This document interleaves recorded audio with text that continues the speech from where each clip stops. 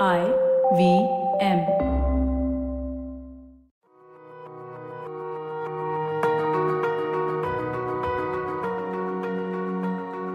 If I ask you to point to your mind, where would you point at?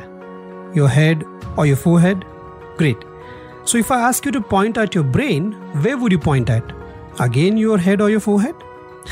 Well, don't worry, it's a very common misunderstanding. Or rather, it's a common understanding that both mind and brain are at the same place. Hi, I am Prashant Uttekar, a learning enthusiast, and you are listening to the Relearning Podcast. And today, I'm making an attempt to simplify the brain and the mind. One of the most important difference is that the mind is not made of material, and our mind is a property where thoughts, feelings, memories, beliefs are generated, and it is a source of all our behaviors. Even though it's not made of material, it's extremely powerful and gives us our identity. On the other hand, the brain is approximately a 3-pound slab of tofu-textured tissue inside our skull. Most importantly, brain is the custodian of our mind, which means if the brain is the hardware of our body, mind is the software, both combined to have a fully functional body. 16th century philosopher René Descartes pointed that even if all our physical sensations were just hallucinatory dream, our mind and thoughts would still be there. And he concluded that the conscious mind is something separate from the material body. In fact, this theory echoes with many religions and belief systems.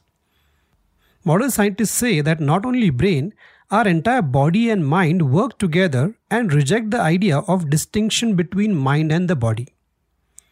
Neuroscience also suggests that our bodies, along with their physical senses, are deeply integrated with the activity in our brains to form what we call as consciousness. Since the day we are born, or maybe even before that, our mental development is formed through our body's interaction with the outer world. Every sound, sight, touch is creating a different association and map in our brain, regulating our experience of self. So, consciousness is an ongoing phenomena with a combination of our mind and body. The topic of consciousness is very interesting for me. Maybe it calls for another episode altogether. There are many organizations which are trying to make an attempt to store consciousness and download at will. So it wouldn't matter if the physical body or the material body is existing or not. That's spooky as at the same time very interesting. This obviously is an attempt to achieve immortality of sorts. When we say that every generation is smarter than the previous one, that's consciousness. It's nothing but AI and machine learning for humans. Science is still not sure if mind functions fully with brain or if it requires anything else from outside. Qualia, the philosophy of mind, has been defined and curated over time. In simple terms, it's the way you perceive things. Example, what is it like when you feel the pain? To experience the company of loved ones, the redness of color red in an apple, this perception, this mental state while experiencing is called qualia. The famous argument about qualia is that what you perceive as red may be completely different what I see as red. That means the color red may be perceived completely different for everybody. The mind works through the brain, which is separated from the brain.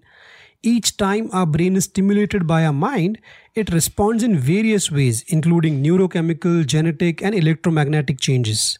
This in turn grows and changes structures in the brain, creating and building new physical thoughts. The brain is never the same because it changes with every experience you have, every moment of every day. Basically, your mind is how you uniquely experience life.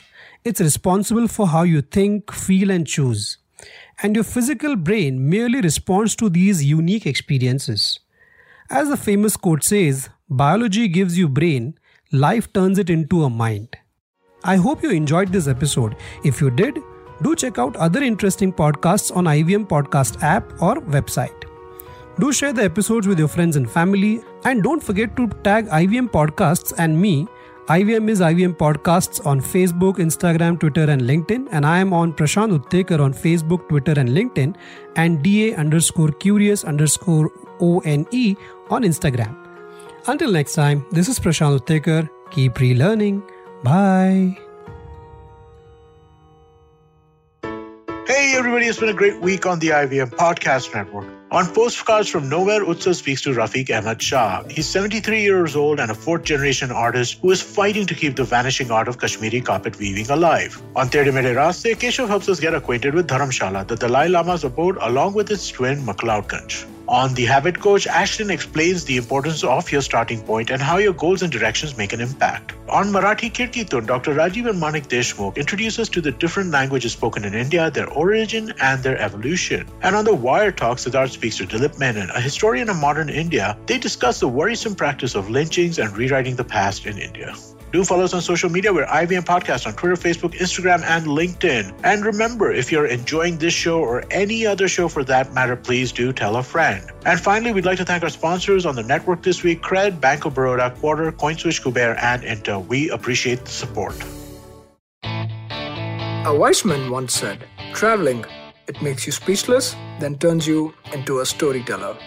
Well, listen to such travel stories and experiences exploring India on the Musafir Stories with us, Saif and Faiza. Catch us on the IVM website, app, or wherever you get your podcasts from.